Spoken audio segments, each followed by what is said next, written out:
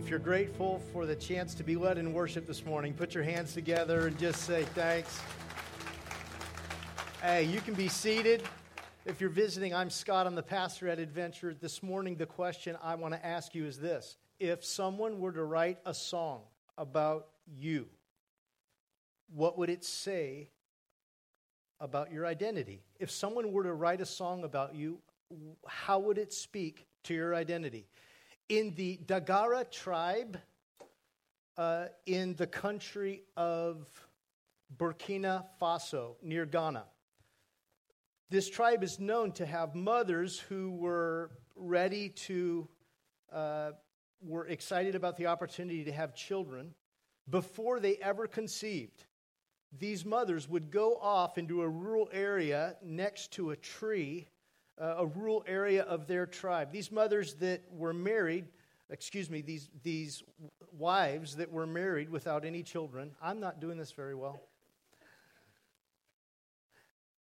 In this tribe of Dagara, in the country of, like I said, these mothers, when these wives, when they wanted to have children, they would distance themselves from their tribe and their husband, and they would start to prayerfully invite their future daughter or son to come.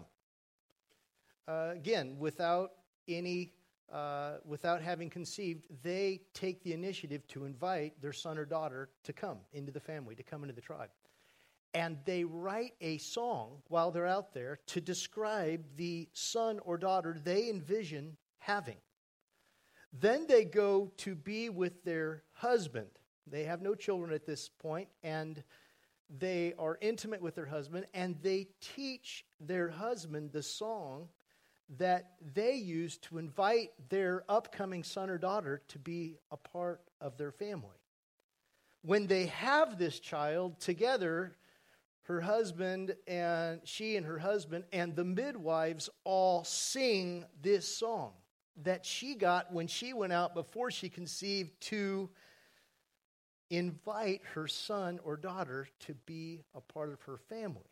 And so every child, every student, every young adult, every midlifer, every senior, every person that breathes their last has a song that identifies them.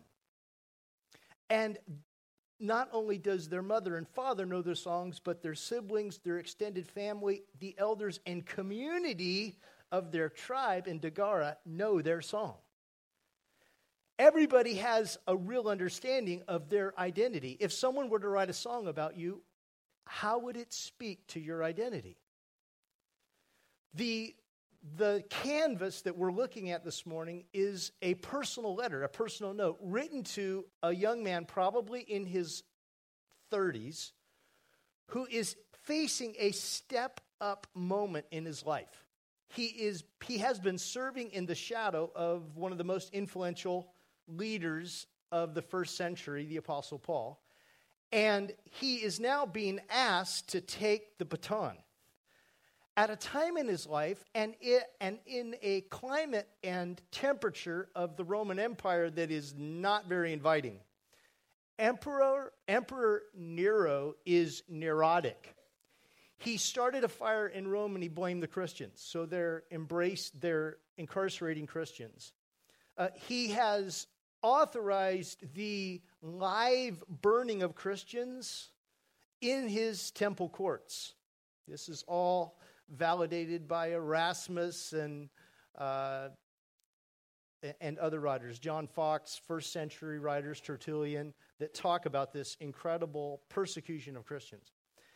And it's during this 4-year run of Emperor Caesar's persecution, AD 64 to AD 68, that Paul is incarcerated at the prison in Mamertine, inside of Rome.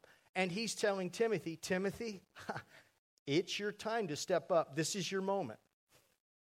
And Timothy's like, I'm not feeling very well. I need a sick day. I'm not ready for this. And he's feeling a lot of pressure for several reasons. Widespread persecution, which means widespread defection. For the first time, to say you're a Christian in the Roman Empire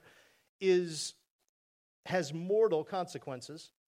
And widespread weeds of heresy. There's this heresy that actually preceded Jesus' ministry and continues afterwards, called Gnosticism, which is putting to question whether or not Jesus ever bodily resurrected from the dead. If he didn't bodily resurrect from the dead, then you really don't have a defendable Christian faith. Everything he taught and lived for was based on his death, burial, and resurrection. It was all hinged on that. It was the cornerstone. And so Gnosticism was fighting against the church. And Timothy, this 30-something, timid Timothy, as John Stott, if you want to go deeper in this series, I've been using his commentary. It's downloadable. John Stott, Stott, 2 Timothy. As he describes timid Timothy, he's facing daunting circumstances. It's a step-up moment for him. It's game time. And he's having to lead up. He's having to lead men that are older than him. He's having to lead laterally. He's having to lead younger people. It's tough. That may seem a little like far-fetched to you, a little distant. If you read BBC News, you can see, or UK Telegraph, you can see a lot of this is happening. Some of this kind of persecution happens in portions of Africa, in portions of Iraq, this kind of persecution. But, you know, even here in the U.S., while we don't have persecution, we have a lot of step-up moments we're facing. We're trying to raise our kids in this culture. To be nice, we're trying to raise our kids in this rated R culture. How do you raise a G-rated heart and mind in a rated R culture? And not just completely turn into a sequestered family where you don't let your kids, do anything. And make them, able to integrate in the community. We're all super busy. The economy's getting better, which means more is expected of us sometimes. We're working harder, and we've got to somehow get better at what we do, our jobs. More is being asked of us. Sometimes it's appropriate. Sometimes it seems irrational, like not really possible. And so we've got to be willing to step up and allow God to do something in us that maybe we ourselves don't feel like we have. Sometimes we're being asked to do things that are unethical, and we've got to decide, like a nurse that I know or an attorney that I heard about, we've got to decide whether or not we're going to do what's right or do what keeps everything quiet and peaceful. And we've got, for some of us that are married, we've got to, in all we do, as busy as we are, maintain communication in our marriage. How many of you sometimes feel like your Saturdays are like reacquainting yourself with your spouse? Hi, I'm Scott Matthews. What's your name? Oh, Melissa. We've been married 29 years. Yeah, it's been great. Well, how come we haven't talked? Just keeping up, right? And communication can be tough. And I don't know about you, but when I'm tired, I'm not always the best communicator. I do stupid. Does anyone say stupid things in their home, across the island? Just a little poke. Something you ever poke at home and it's tough. And it's tough. We have to work hard at relationships.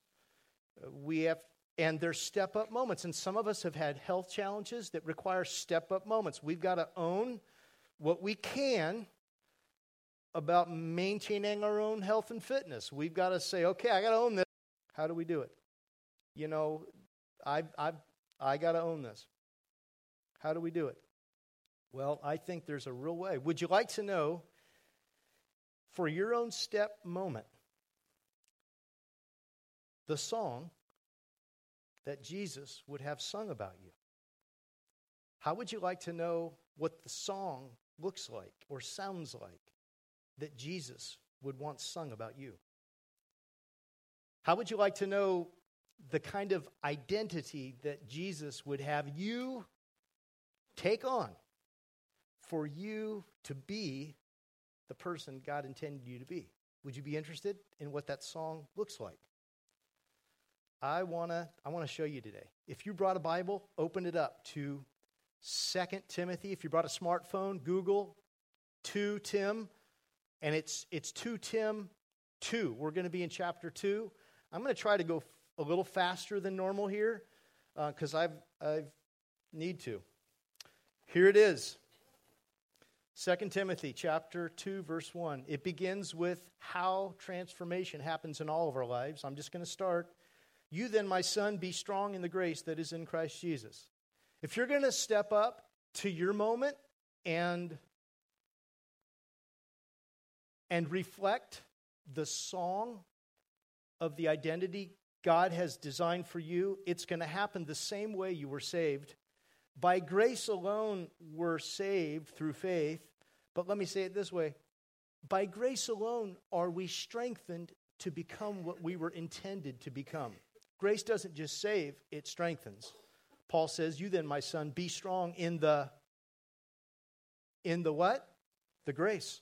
Grace strengthens that is in Christ Jesus. And then he says this, and the things you've heard from me, say in the presence of many witnesses. Let me read that again. And the things who?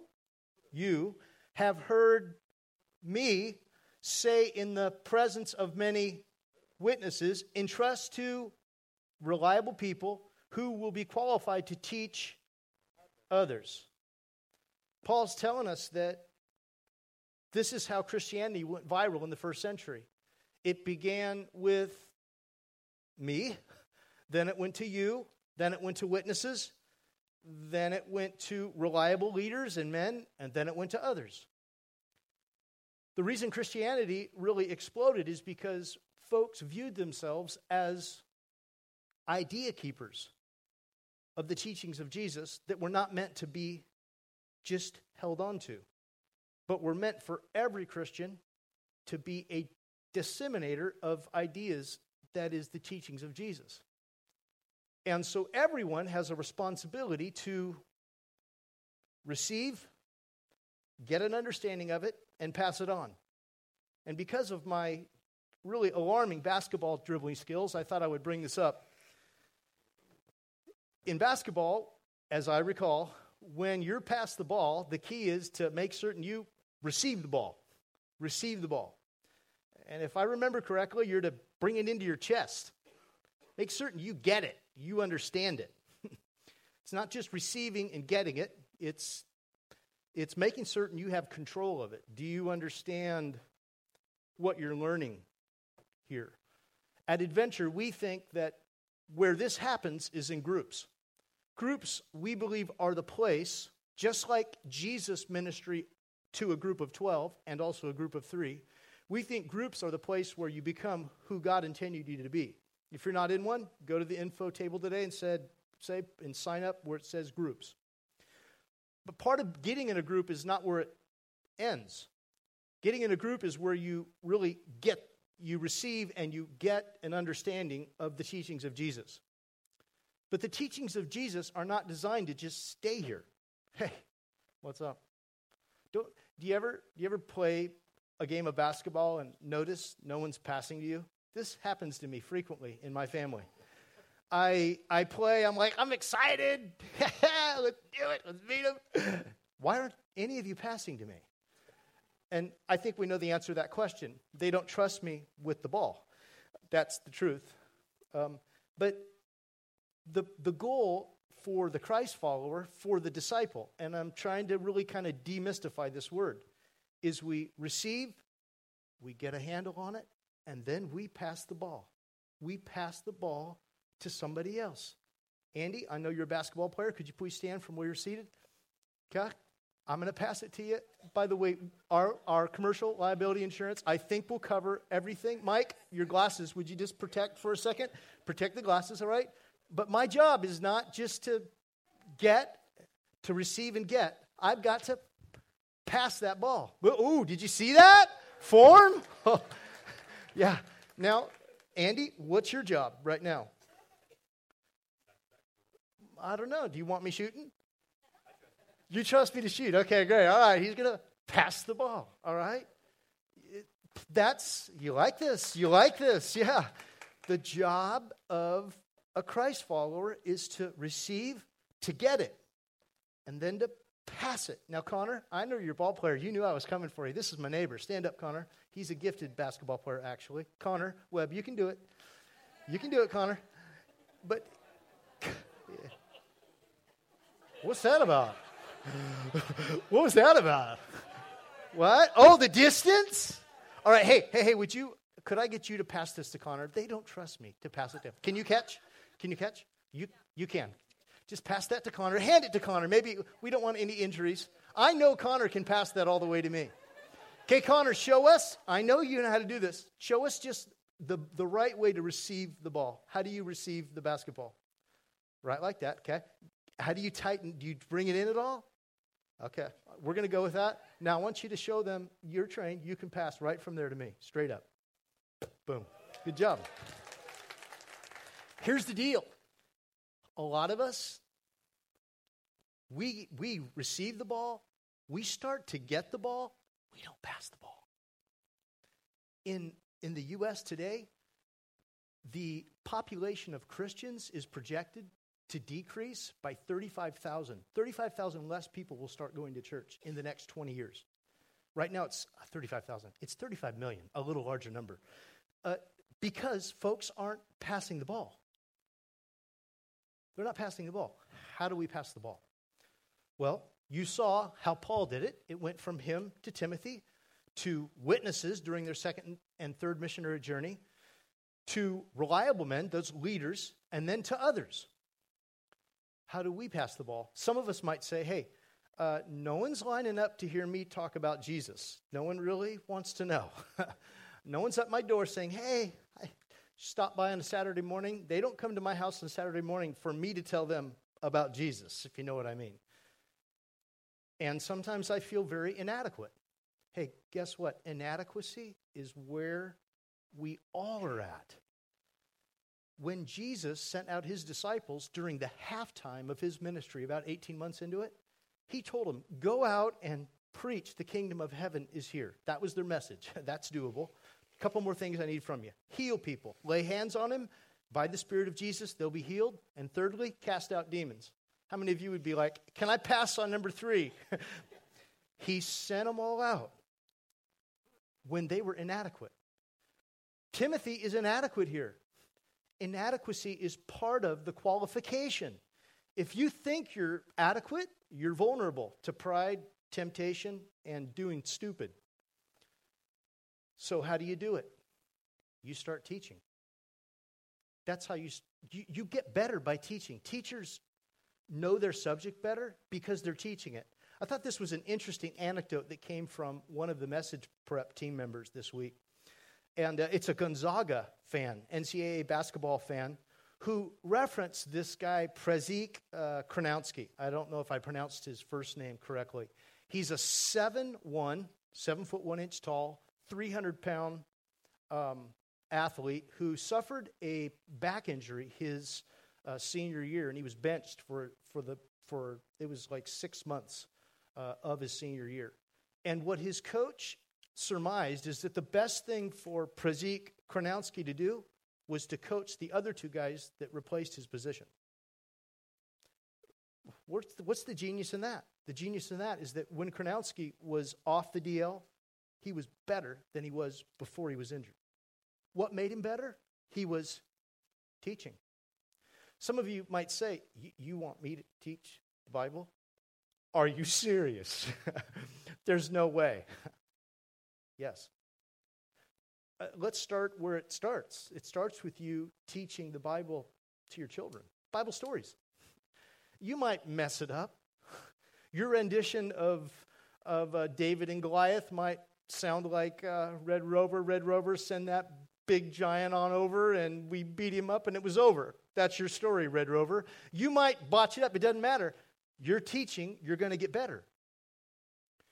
You might say, I don't know where to start. I don't have kids. Do you have grandkids? Do you know who was most influential in Timothy's life? His mother, Eunice, and his grandmother, Lois. Some of you grandmas have a prompting to reach out to your grandchildren. You should follow that prompting. Their life matters. Reach out. Be bold. My mother-in-law is. I appreciate it. Some of you might think, you know what? The idea of me teaching is ridiculous. Hey, how about this? Why don't you start teaching in the nursery? They'll be really nice to you. Why don't you, or what about teaching the 3 to K? You start exercising your teaching gifts. You prepare. You put in an hour of prep. You're learning. You disseminate the information. You get better. You're you have a moment where you get it, and then you pass it on. That's an hour every week where you'll be teaching. What about teaching the elementary? They're getting a little smarter. But you know what? They're being raised in a rated R culture. They need a teacher in the Bible, someone that'll challenge them. Someone besides their parents. You know, the second most influential people in the lives of children, first is always their parents. The second is mentors. You start teaching, guess what happens? They ask a question that you don't have the answer to, and you're like, hey, can I get back with you on that? Maybe in 2018 when I figure it out.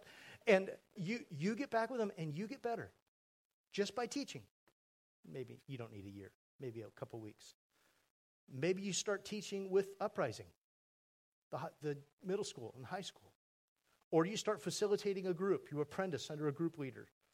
Or you apprentice under a growth group leader. You just start teaching it, and you'll get it better. You'll get better. You'll get better. Here's the bottom line. You're all teaching something. Aren't we all teaching something? We're teaching CrossFit. And it's not necessarily our career. We're teaching, how to eat right, how to look good, how to exercise right, how to finance management, real estate investment, tips. We're all teaching something, so why not be identified as a disciple where you're teaching others about Jesus? There's opportunity. There just aren't a lot of people that want to pass the ball. Everyone wants just to receive the ball, get the ball, and slow the game down. Wasn't designed to play that way. Will your song, if someone wrote a song about you, will it identify you as a disciple? Someone who receives, gets, passes. Secondly, will the song written about you identify you as a worker? A worker. A worker. Let me read this next section, beginning in verse 3. Paul is writing from this prison cell, trying to encourage Timothy. Listen to what he says. He says, join with me in suffering like a good soldier of Christ Jesus. There's an invitation. Join with me in what? Suffering. That's exciting. Like a good soldier of Christ Jesus. No one serving as a soldier gets entangled in civilian affairs, but rather tries to please his commanding officer. Similarly, anyone who competes as an athlete does not receive the victor's crown except by competing according to the rules. An athlete competes according to what? The rules. The hardworking farmer should, what's the hardworking? What is he? He's a farmer. Hardworking farmer should be the first to receive a share of the crops. Reflect on what I'm saying, for the Lord will give you insight into all this. Would the song someone might write of you describe you as hardworking? You hard worker. We're made for hard work. You know that? Do you know how depressing it is when you go on vacation and you were kind of slothful before the 6 or 8 weeks before your vacation? Then you go on vacation and you're like tired. And you're like kind of like, what was this? What we waited for? And then when the vacation's over, you're even more tired than you were before the vacation. So you need another vacation or a few sick days to get ready for work, right? If you don't work really hard, then you don't get to really rest before during the vacation. And so you need another vacation. Or how about this? Anyone enjoy spring cleaning? Neither do I. But when you do it, when you clean the baseboards, get all the water closets done, shampoo the carpets, dust the fan belts. I'm not trying to stress you out if I'm talking about your home right now. When you make certain all the countertops are really clean, you get the trees trimmed, the grass is fertilized, the weeds are pulled, the dog gets a nice shampoo, everything's perfect. Then the last thing you do is you put clean sheets on the bed. Yeah, clean sheets. You do them just like your spouse wants it, and you put all the pillows out. And then you go take a shower, and then it's time for bed, and you're so excited because all your clothes are neatly organized. You threw away the stuff you don't want to use anymore. You don't have to look at it anymore. Yay.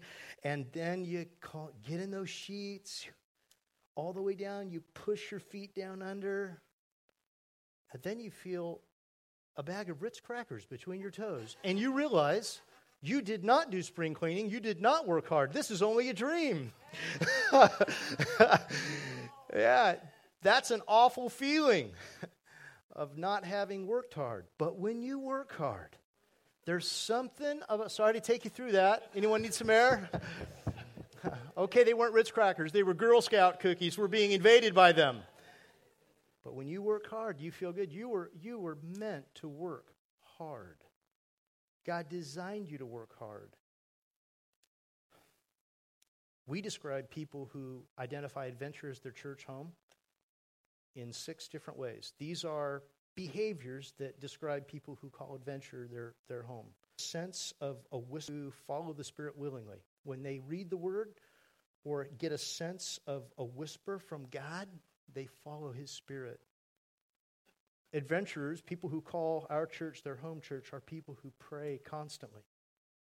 We pray for people who have need. We pray for our neighbors. We pray for opportunity. They're people who give generously. You're at a church where people give very generously. There are people here at Adventure who love unconditionally. We love each other. I hope you get a sense for that. We do. Some of us have been together for over a decade. We don't only love each other, we actually like each other. We serve passionately. When I say serve passionately, I want to talk about a brother who plays the keys. He's not playing today. Lauren serves passionately, but our own Chris Jackson, who plays the keys for us 3 Sundays a week. Chris serves passionately. We asked him this week, hey, how many hours of prep do you put in before you get up here as a volunteer? He said 4 to 6 hours. 4 to 6 hours of prep behind his keys before he even comes on a Sunday morning for another 4 to 5 hours. Chris also leads a growth group for men on Tuesday nights here twice a month. Plus, he's got a lot of responsibility with UC Davis. The most important thing he does is he's a servant in his home. Works very hard. He's a good cook, actually. Works very hard in the home. He is someone who serves passionately. He's a hard worker. A hard worker. And at Adventure, we also, part of our work is sharing our faith regularly, our Jesus story. Last week, I left out invites for all of you to put in your wallet. I mean, if you don't mind me putting you on the spot, I wonder why some of you weren't willing to take one and put it in there. Because sharing our faith, that's part of our work. Jesus said the harvest is plentiful, but the workers are few. Ask therefore the Lord of the harvest to raise up workers unto his harvest.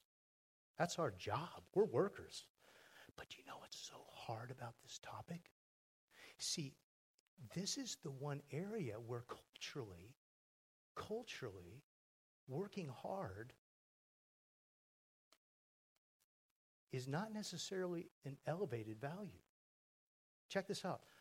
A lot of folks find virtue in putting in kind of mediocrity at work so that they have time to recreate, so that most of their work is happening on the weekends. Most of their work is their retreating lifestyle. Soon as work's done, I'm gone. I'm going to go take care of this. And so the idea of being a hard worker for Christ Church is almost like, what are you talking about? I'm working just sitting here right now listening to this sermon. This is work for me, right? Here's the deal, though. Did you hear Paul's language? Join with me in suffering. Like a good soldier who reports to his commanding officer. Like an athlete who plays according to God's rules. Like a farmer who produces a harvest. Here's the deal. We're all producing a harvest of something. We're all producing a harvest. God's challenging us to work hard for his church. And you know what I always get kind of disappointed with? Is when sometimes people treat their work for the church unlike they would their job ever. They just sometimes don't show, or very last minute give up a responsibility. I think God's asking us to bring our best here. And here's what I believe. You learn to give your best here, it'll help you give your best Monday through Friday. It'll help you give your best Monday through Friday from 6 to 9 in your home. It'll help you give your best Friday night and Saturday when you put God first.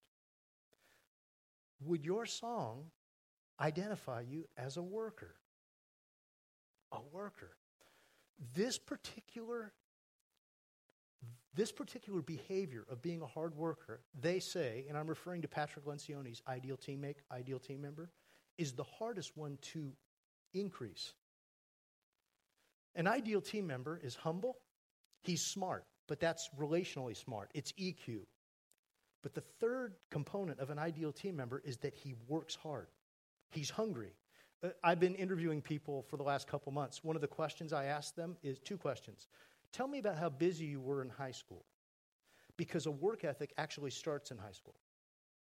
And the other interview question I ask is, what do you like to do when you're not working? And if they say, I'm constantly training for a triathlon. It takes about 25 hours a week for me. Or I've got this passion for underwater basket weaving that's about a 30-hour commitment time for me. What they're saying is, I work harder for myself than I do people that are on my team during the week.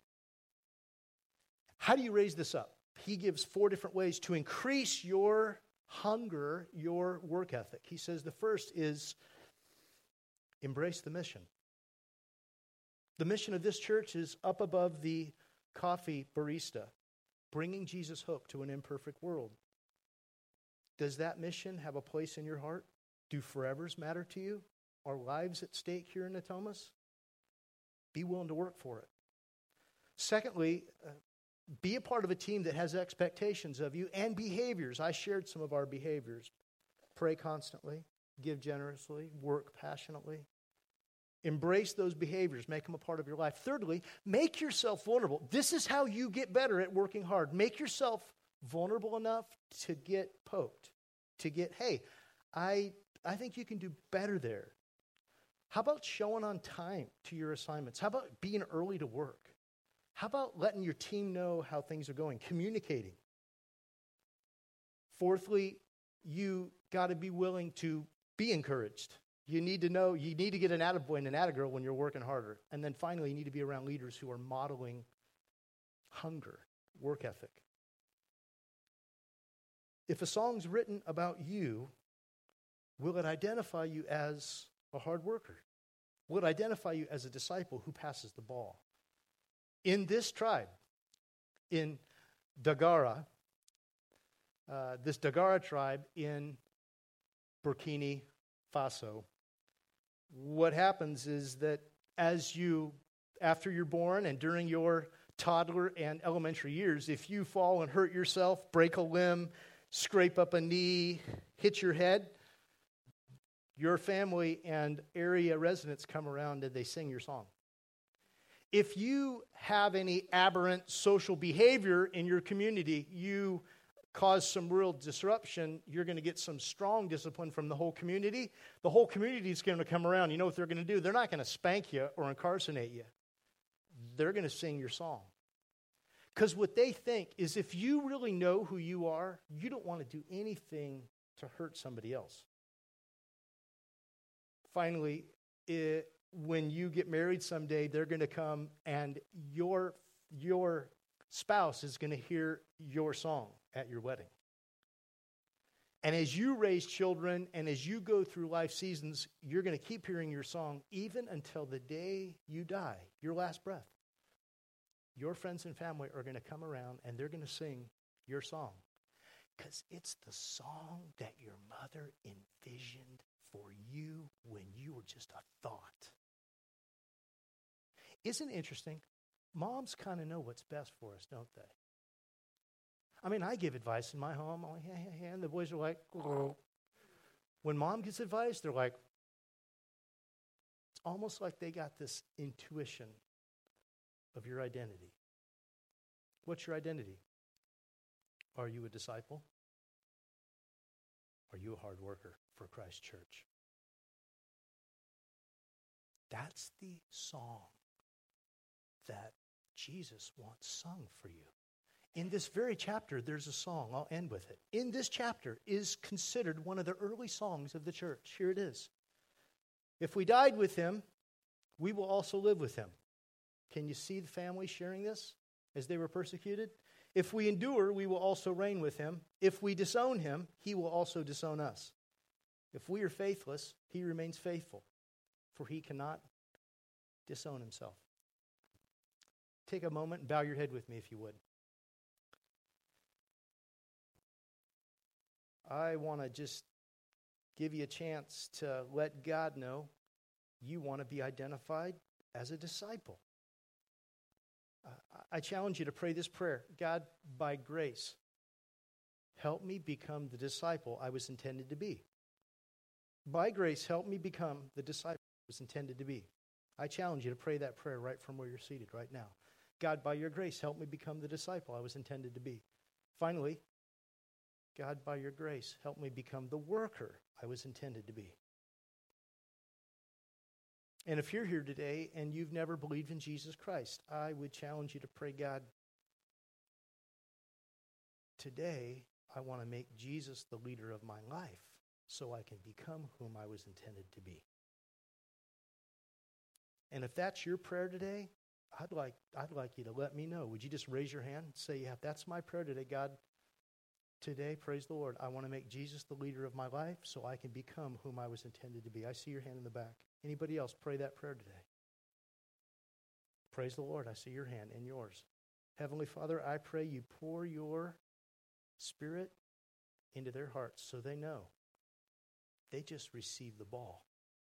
Help them hold on to it. Protect it this week as it's in their hands. In Jesus' name. By the prayer room, tell them I raise my hand. Please welcome Cal MacGyver as he facilitates the last piece of our service.